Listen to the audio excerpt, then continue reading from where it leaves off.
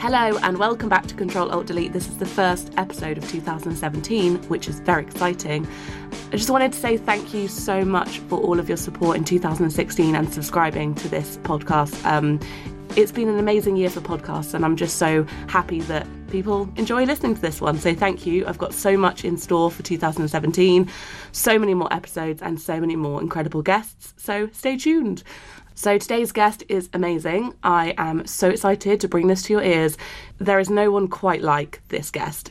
Laura Dockrill is a performance poet, an author, an illustrator and a short story writer. She is the author of the hugely popular Darcy Burdock series, and she recently wrote a YA novel called Lorelei, and there's a follow-up book coming out this year, so you keep your eye out for that. She has also written a number of adult poetry collections, and her first poetry collection for children is out in July this year. It's called My Mum is a Grown Down, and it's about a wild, hysterical and hilarious mum.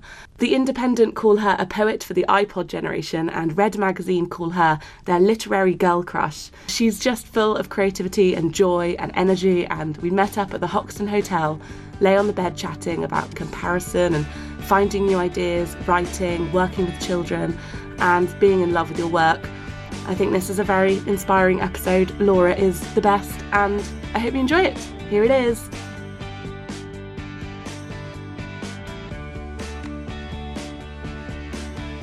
Okay, so I'm here with Laura Dockrill. Thank you for inviting me in our velvet. So we're both wearing velvet, first of all, which we're very happy about. And we both arrived in fur coats that could be sofas. Armchairs. And then now we're in a very small hotel room. I was worried that Laura might think I was kind of being a bit seedy, saying, come upstairs.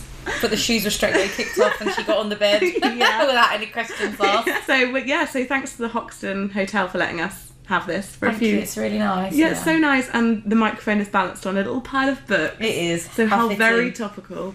You're one of my favourite people to follow online and just in general through your books because you're so creative. Oh, thanks. And the reason I wanted to do this podcast is because we're trying to kind of form our identity and be creative and create art, or whatever that means in this world of everything being online.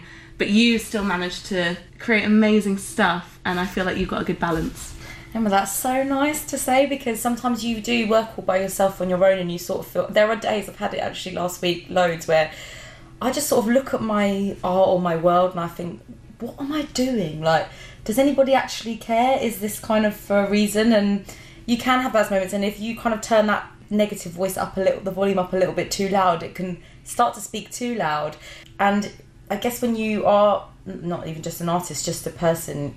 if you listen to that voice too loud, it can kind of cripple you. And when people are doing stuff like what you're doing, it kind of just makes it all worthwhile, because we do need someone to web us all together and remind us that actually we are needed. Yeah, because I guess it's funny when you realise that people who you look up to and think, oh, they're just doing so well, and they've got such a theme going on in their work and they really stand out and do stuff that no one else could. But then they might even be thinking, oh, maybe this isn't good enough. Completely. Everybody thinks that. And I mean, I know, like, from some of my friends that are successful in loads of different fields, from acting and music, and they have days when they look at themselves in the mirror and think, I can't do this anymore, nobody wants me, and you just think, what the hell? Like, I'm looking at you like, wow, and can't help but compare. And I think everyone's kind of chewing each other's tails in this circle. And I think the point you just made there was really interesting, because sometimes I panic and I think, why can't I just choose one? Why do I have to spread myself so thin? But I heard Miranda July speak. Did you? She was incredible. She spoke at the Royal Festival Hall with my friend Penny, and she said she sees her art, because obviously she makes films, she writes books, she writes scripts, she makes art, and she's incredible, and she talks beautifully too. But she's saying that she sees her art like mini plants in a circle around her, and she's kind of got this watering can, and she'll water one plant, and then she'll go on to the next. Say that's her film, I'll spend a bit of time with film, and then I'll water this, which is my art, and then I'll water this. And by the time she's kind of tried everything, she has to go back and do more film. And that's how I sort of feel. I feel like I do a bit of poetry, and then I want to do a bit of art, and then I want to write for kids, then I want to write for adults, and a bit of script and a bit of that. And I used to panic and think, gosh, is it all spilling? Would it make a full glass of milk if I just concentrated on one glass of milk rather than kind of dampening everything, which is how I sometimes feel. But I guess I'm 30 and I think maybe I've got more time. Eventually people just know that you spread across your brand is like you, really. That's the essence that you bring. And all my favourite artists, whether it's be David Bowie or Ricky Gervais, you know, they do loads. It's really hard to just do one thing. Do you find that? I find that. I think when I think of you, I think that you're a storyteller. It would make sense for you to use lots of different platforms, and that's why, like you say, the main thing is that it's you. So if it was a film, or if it was a poem or a book, or just like a painting or something, if it's the name that's on it, I think. But I wanted to like go back to the beginning as well, because did you grow up in a really creative household? Because I feel like sometimes there's two people. There's people who are like, oh my god, I know no artists, I'm such a freak, or it's like, I know a few and I still feel like a freak, but but maybe there's a few people around me who are like, that's okay that you want to be this singer or painter or. Yeah, so I did grow up, in a creative background. My parents have never put the pressure on us to earn money, thank God, and also to really get grades, because they knew we would have called them out. My parents had a massive I'm going to call you I'm going to call you right out, actually, there. Parents have fantastic wardrobes. They do have fantastic wardrobes. My parents, they're so inspired. You know, I'm so lucky. I really am. I'm grateful for them every single day. They gave us everything, but most of the thing I am grateful for is the freedom to express and be confident with what we had to say. They had a massive group of friends, my parents, a big pack, and I was the first kid to be born within that pack. So for about 3 years it was just me and drunk adults, and I would just tell stories to them, communicate with them, sleep on pub tables with leather jackets over me as a blanket, and I became fascinated with earwigging and kind of picking up bits of gossip, and would retell these stories, you know, to my friends or back to my parents. And I'm obsessed with human beings. And the fact that they wouldn't have played down their vocabulary as well around you, I think would have like completely. The more words you hear as a child, and weird words and weird placing of words. And my parents were both kind of educated themselves in this anarchic kind of mixture of like punk and falling in love with London and falling in love with each other. They were very in love with each other, I feel like that was hugely inspiring for me. And all of the work that I grew up with, rather than my parents hated nursery rhymes and hated kids TV, so I would be watching like the original Hairspray and Crybaby and Steptoe and Son and French and Saunders and listening to punk music, and had this kind of, I guess, our own education, which I completely owe to them. So for me to create something creative is not actually unusual. And it's even just on the way here today, I said, oh Mum, like I've got to like rewrite something today that I've been working on. And I said, you know, sometimes this work in the arts, do you ever feel like I can talk to her on a level about working in the arts? She does get it. She doesn't go, oh, what's that, you know. So my brother and my sister both work freelance too and in the arts too, so we're just really lucky. That's really cool. Yeah, that's so good. And we have a little pack. We have office days. My brother's just taken my new press shots. We work together. My sister and I have worked together. We all collaborate. We're really lucky. That's so good. And were they a big part to play in your choice of where you went to school and stuff like that, or were you quite sort of like, I'm going here? So I grew up in Brixton. My primary school was not a great primary school. I loved it, but they sold we had a tiny little flat in Brixton. They sold it, and my mum bought like a ginormous derelict house with all the money, and it had no hot water and no heating, and it was like, could see the gaps in the floor, you know, like you'd have to like literally plank hop to get the cup of tea. And I was livid at her because I was like about to start, you know, I was at secondary school, and it was just, you just wouldn't want to shower, you just wanted to it was freezing.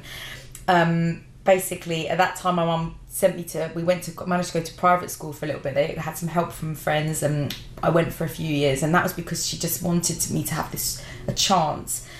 And actually it just didn't work for me, even when they were literally, you know, fighting to make the money every single, whatever the fee terms were. It wasn't easy for them to pull the money together, and I would get angry at them, and then I could see they were resentful because they were like, we're literally putting everything in so you can go to this school. The pressure of that, and it was fracturing. Actually, I do think, you know, it wasn't easy for them.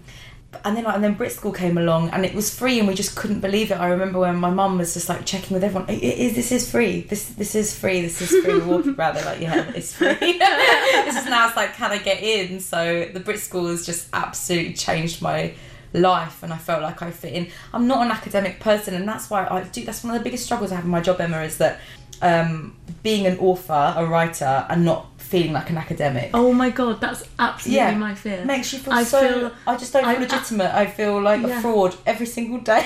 No, I feel like that at literature festivals. Yeah. I just feel that I can't even call myself an author sometimes at those. Yeah. But then, you know A.A. Gill? Oh yeah, of course. Who just passed away, and I've just been binging on think pieces about him and stuff. But he there's this wonderful quote or like passage, but he basically says that if you're really, really good at something academically, like, you're going to be a boring adult, basically. And I just think it doesn't matter, does it?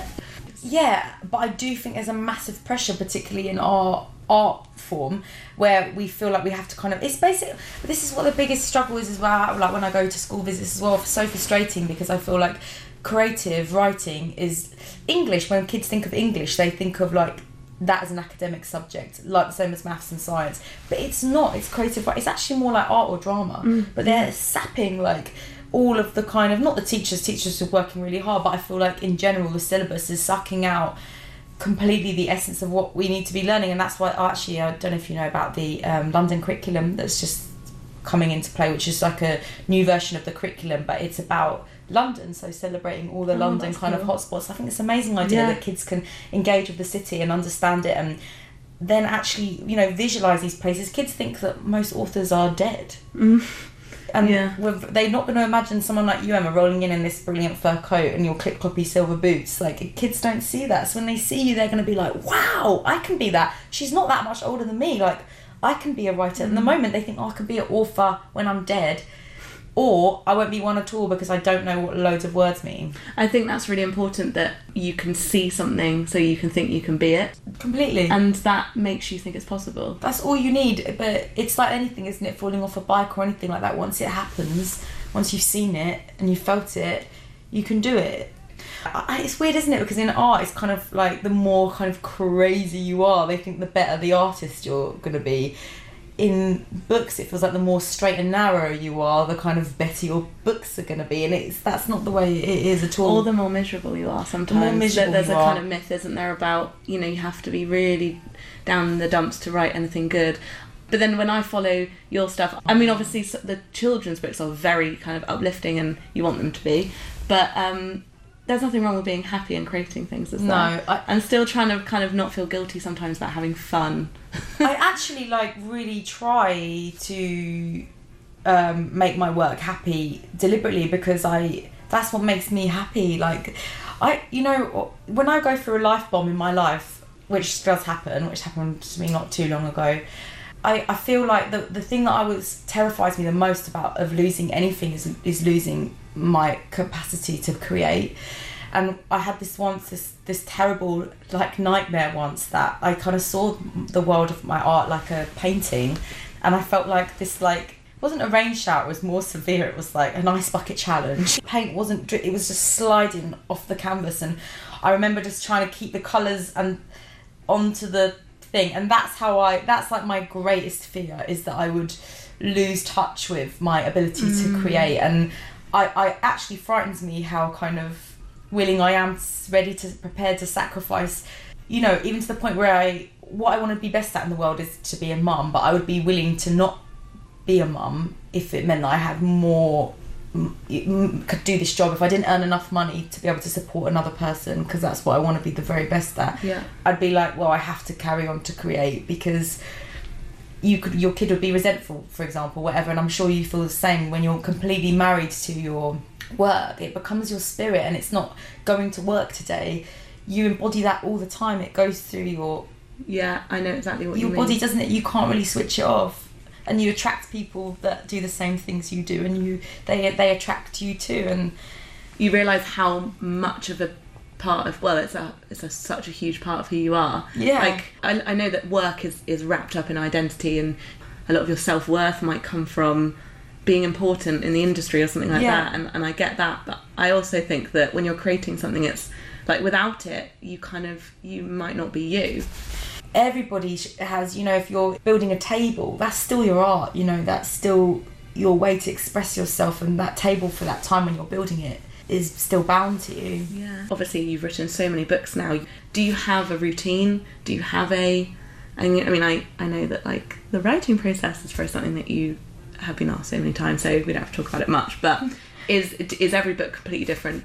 I'm starting something new at the moment, and like I would say I panicked because like I'd started it in April and haven't touched it, and I opened it again yesterday. Half the day was spent reading what I'd written and a bit cringing, obviously, and the other half was spent. I did about 3 or 4 hours intensely writing. Now to someone that works, say, at a desk all day long, is like, oh, you've only done 3 hours work today, 4 hours work today. But when I'm writing and my fingers are growing, you know, and I'm not worrying about anything right now, this is just the beginning stage and I throw it all down. If I'm writing something angry, my heart is pounding out of my chest. Like I'm sweating. If I feel sad, I'll cry. I can make myself physically hungry, actually, from writing. If I'm writing about food, so it's kind of physical, I guess, in some ways. Not to sound weird or wanky or whatever, but it is. Because you're cooking, you've been breathing it for so long in your mind. The character's so real that when they finally get to speak for you, when you finally do get to speak, you kind of, it's like you get opening this box that's been filled to the brim. You know what it's like, and they're like, talk to me, and it's like, okay, now you've got a chance. They kind of, I don't want to make it sound like it's spiritual, you know, it's not like I'm summoning someone from the dead, but you are finally going, okay, you've got 3 hours, tell me everything you want to say. Yeah. That's how I feel. So you have to feel like that bursting of like, I'm ready now to write this book. Yeah. So it has to brew. Yeah. And how long does that sometimes take? Well, I'm really trying it, but not to sound so, like, you know, I'm pretty spiritual. friggin' spiritual these days. Are so. you? Okay. but I'm just really trying all the time, and all the work I create or whatever I do, actually, just in life, I'm just, as soon as I'm not having fun, I'm going to stop. And as soon as I get this kind of thing that goes, okay, we're doing it right now, I just go with it, you know, just try and live a kitten lifestyle, which is just being curious and eat when you're hungry and sleep when you're tired and love that. Play. Yeah.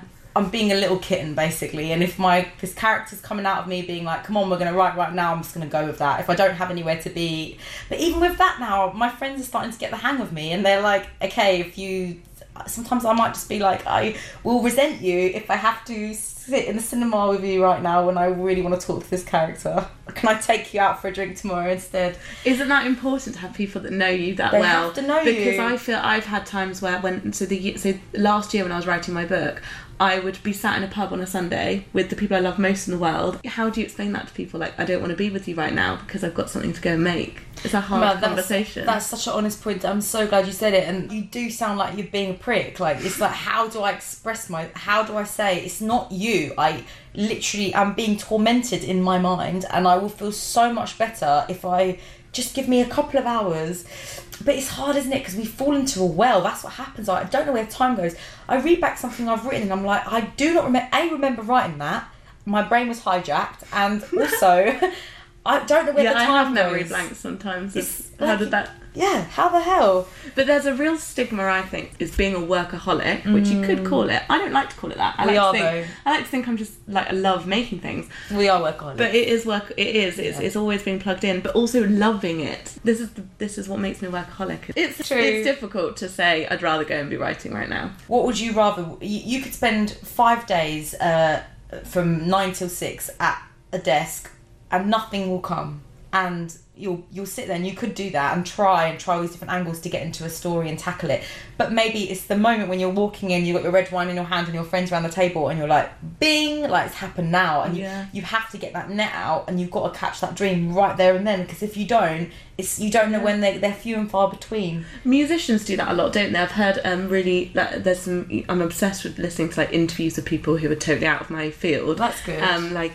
Some rappers who basically they'll do that. They'll have a little recorder thing, dictaphone, and they'll just go off and sing into it. Yeah. And it makes sense. Like, that's why the iPhone is so good. The iPhone has just saved my bacon, basically, because it's on you all the time, and some of it's terrible. And it's like when you wake from a dream and you kind of have this idea, but you have to catch it. And you're absolutely right. You know, the most important part of half of this is just having friends that are willing to be there when you're crying your eyes out, or on the 5 days when no ideas are coming. But let you go. let you do what you need to do when you need to do it. Yeah, and be there when you need them, and vice versa. Exactly. It's interesting that you say that when you grew up with lots and lots of adults when you were a child, and then now you do a lot with children. It's like the best colleagues in the world, like the best audience. And whenever not all teachers like me, because I think they think I'm too honest with them, and I'm too cheeky, and I will say things like shut the front door, and they think I'm going to say something else. And I just want to be honest and open with kids, and I tell them who I fancy, and I talk about my favourite ever teacher. I say who's fit on TV, and I talk about my favourite teacher who had ginormous boobs and a pierced nose and how great she was for cuddling. And I think some teachers are like, is that inappropriate? But I just want to be real with them, and I say to them, if they go, you can't say boobies, and I'm like, most of you were drinking from them about 4 years ago. So can we not be weird about boobies? Yeah, they're literally keeping you alive. They're literally keeping you alive, guys. So Does anything surprise you when you're talking to kids about having a career in the arts? Is there any kind of misconceptions? Or they all want to know money straight away. It's like, how many millions do you earn? It's like, how do I break this down to you? That doesn't happen. Why do people think that anyone who's written any book is a millionaire? My dad says to me all the time, he goes, don't you want to be in the window of Waterstones? Don't you want to be number one in the book charts? Like, as if I literally go, I'd rather not, actually. But then it's like the flip reverse of that is they like the idea of us being this kind of, we wear this one sheepskin coat that we have to have for the 40 years of our life, and we never can afford to get our hair cut, and they want us to have those shoes that are talking, and be living on wine and being sick in our handbags and all those kind of things, and we'll die in some sort of crazily lonely way, won't we? We'll be like impaled on railings or something like that. The cat will kill us. Exactly. And just die in our flat and no one will know for years and years because we cancelled on too many Sunday roasts. But anyone, I always say anyone can be a writer. That's why I find it so odd when I lead masterclasses or writing classes. I just think, guys, I'm not telling you how to write. Like, you write how you talk. Yeah. The writing that sucks is writing that is trying to be like someone else, and that's the writing that sucks, basically. Yeah. And it's sometimes when, I don't know if you have this, but when I'm writing something new, I scare myself that I'm actually copying something subconsciously. Do you read? You must read a lot to be inspired to write. And I think, am I influenced too much by that person? That's why I always say though to all kids when they say, how do you become an author? But it's not just about reading, it's about engaging in the whole world. And to do anything, you have to, especially when you're writing, because not all your characters are going to live a life like you and read books. You're going to have characters that are obese, that smoke, that have babies, that go to the supermarket, that maybe think about suicide. You're going to have characters of every single walk of life, so you have to engage and live a rich tapestry of life that is threaded with a colourful world of everything, of food and art, music and people and conversations with strangers. Exactly. Everyone should try something out of their comfort zone. Yeah, that's my favourite thing to do. I think that's why I love talking to anyone and everyone about. I'm like, what's your experience of that? I think sometimes it gets a bit much. They're like, I don't really want to talk about it right now. I'm like, sorry. I wouldn't go and scoop out a stranger and bring them into a hotel room with you though. Oh, I was planning to do that after this. So next year, to wrap up, so you have so much on. I'm just, I thought even if you had one other book coming out next year, I was like, God, that's a lot to talk about. We have 3. Well, I did know this year was feeling quite... I basically got to the end of this year and I was like, why haven't... Because basically, obviously, as you know, there's so many authors. The publishers can't invite every author to every single party each year. So if you have a book out that year, you go to the party. So I got to the end of the year and I was like, why haven't I been invited to any parties this year? And I was like really annoyed. And then I was like... And then I had to look back at my diary. I was like, oh my God, I've not had one book out this year. And that's how I realised. And I was like, felt like the year felt really quiet. But because I've been writing. And then I realised that, because next year I've accidentally got 3 books out. You'll be at all the parties. It's not even about the parties. That's not why I'm doing this job, okay? Although I do love, but no. It's not because of that. That's how I realised. And I thought, and then I emailed my agent and I suddenly was, is this a bad thing? But she's like, no, it's a great thing. They're all really different. They're all with different publishers, and 2 of them already have homes. Like this is follow-ups. So I got Darcy Burdock book 5 coming out, Anguirus Rex, in February with Penguin Random House, and then I have Aurabelle, which is follow-up to Lorelei, coming out in April. Can't wait with Hotkey. And then I have a really... This is going to be the first time I'm going to say this. Ooh. Can you say I it? think I can. And I'm going to. And then if I can't, I'll tell you. Okay. It's called My Mum's Growing Down. And it's a poetry collection with Faber and Faber. Wow, I love that title. Thanks. It's about my mum, who is basically a grown down, which is an adult that's growing down, and all the difficulties and wonderful, amazing adventures that happen in that relationship. And you know what? It's just given me such a bug back for poetry. All I want to write is poetry right now. I want to write books of verse, and because I do songwriting as well, and I was already getting the bug, but like just with lyrics. But that's like, oh, now this is what I want to do, adult stuff, and so there's gonna be a year of poetry, I reckon. I just had a full-on like shiver of nostalgia from like poetry at school and loving poetry. I can't wait to read it. Have a little moment. I had a little like, you know, like so poetry when you grow up is a real part of your learning. It really is, and it's the way you communicate. I can't wait to get back into reading it. Oh, I'm really looking forward to it, and it was just so fun to write. It's been the most. I just want to do more and more and more, basically. So I just hope it takes, because I feel like I could really see, I know not in an annoying way, but I could really see myself doing that for a long term. Like that must feel good. That could be a bit of a glass being a bit full of milk rather than splashing everywhere. That could be a bit. So I'm going to do a big tour, and I want to do loads of, and I want to get kids talking and writing and talking gibberish and making nice sounds. And so yeah, we'll see what will happen there. That'll be fun. Yeah, so fun. Yes. You just reminded me of something actually, which you said Ricky Gervais earlier about and how lots of men are many different things. Do you think with women in the media, they're like the next Lena Dunham or like the new Bridget Jones? It always needs to be a reference point. Whereas why can't we just be us and like do loads of different things like loads of other artists do? I don't think they do that as much with men. They will never say like the next Ricky Gervais to like a new comedian. No, they probably wouldn't. I know, and it's a real shame.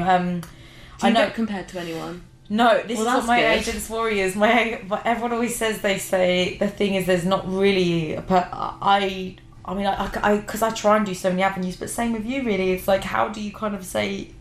Maybe they would have gone, you're the next, and then you did a podcast and they're like, oh no, she's not.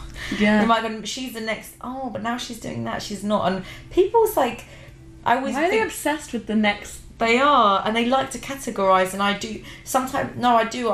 This has been one of the biggest battles I've had through the last 10 years that I've done this as my actual job, I guess, like as my profession, has been, if I just made it easy for them to label me, I maybe would do that. You know, it's like maybe I would be more successful if I did that, but I would feel like it would be like saving one of my babies, like off a sinking ship and leaving the others to sink, and the runts have to come too. Yeah. But then that's the thing with like, Amazon, where it's like, if you like this, you'll like this. Yeah. And it's almost like when you're doing your own stuff so much, it's on Amazon, it'll be like, do you like this? And then it'll be like all of your other books underneath. You're like, all these then? Because at least you can have your own like reference points in a way. No, it is cool. I remember one day I did look on one that it said what else you'd like if you liked my books, and it was like Flight of the Conchords and Laura Marling or something, and I was like, that's pretty okay. Yeah, fine. I love that. But not all, you can. Oh, do you know you what? must get Miranda July coming up on Amazon next to yours. You know what I love the most is when I go to do a book signing and I'm next to, say, a string of authors that are incredibly, just the real deal, like authentic, legitimate, got the scholarships and, the scholars, everything. Actually, one time I did get in a taxi and the driver said, what do you do for your job? And I said I was an author, and he went, I've never had a scholar in my car. I was like, you still have not had a scholar in That's what I mean. Yeah. We feel like frauds, aren't we? But that's the word that I was looking for earlier in my mind is yes, scholarly. I wasn't feeling very scholarly. Well, I would never be able to say scholarly.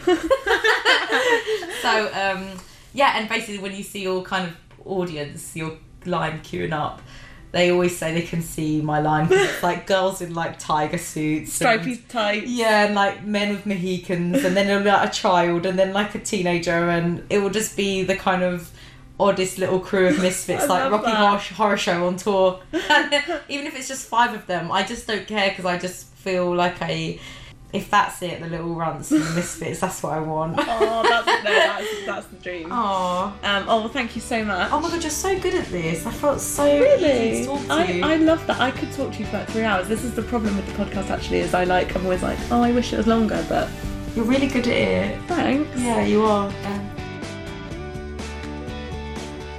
Thank you so much for tuning in every week to my podcast. I really appreciate it. If you have any feedback, tweet me at Emma Gannon. I'd love to hear what you think. And also, if you have 2 minutes, I'd love you to leave a rating or a review on iTunes. That would be amazing. Thanks again, and see you next week.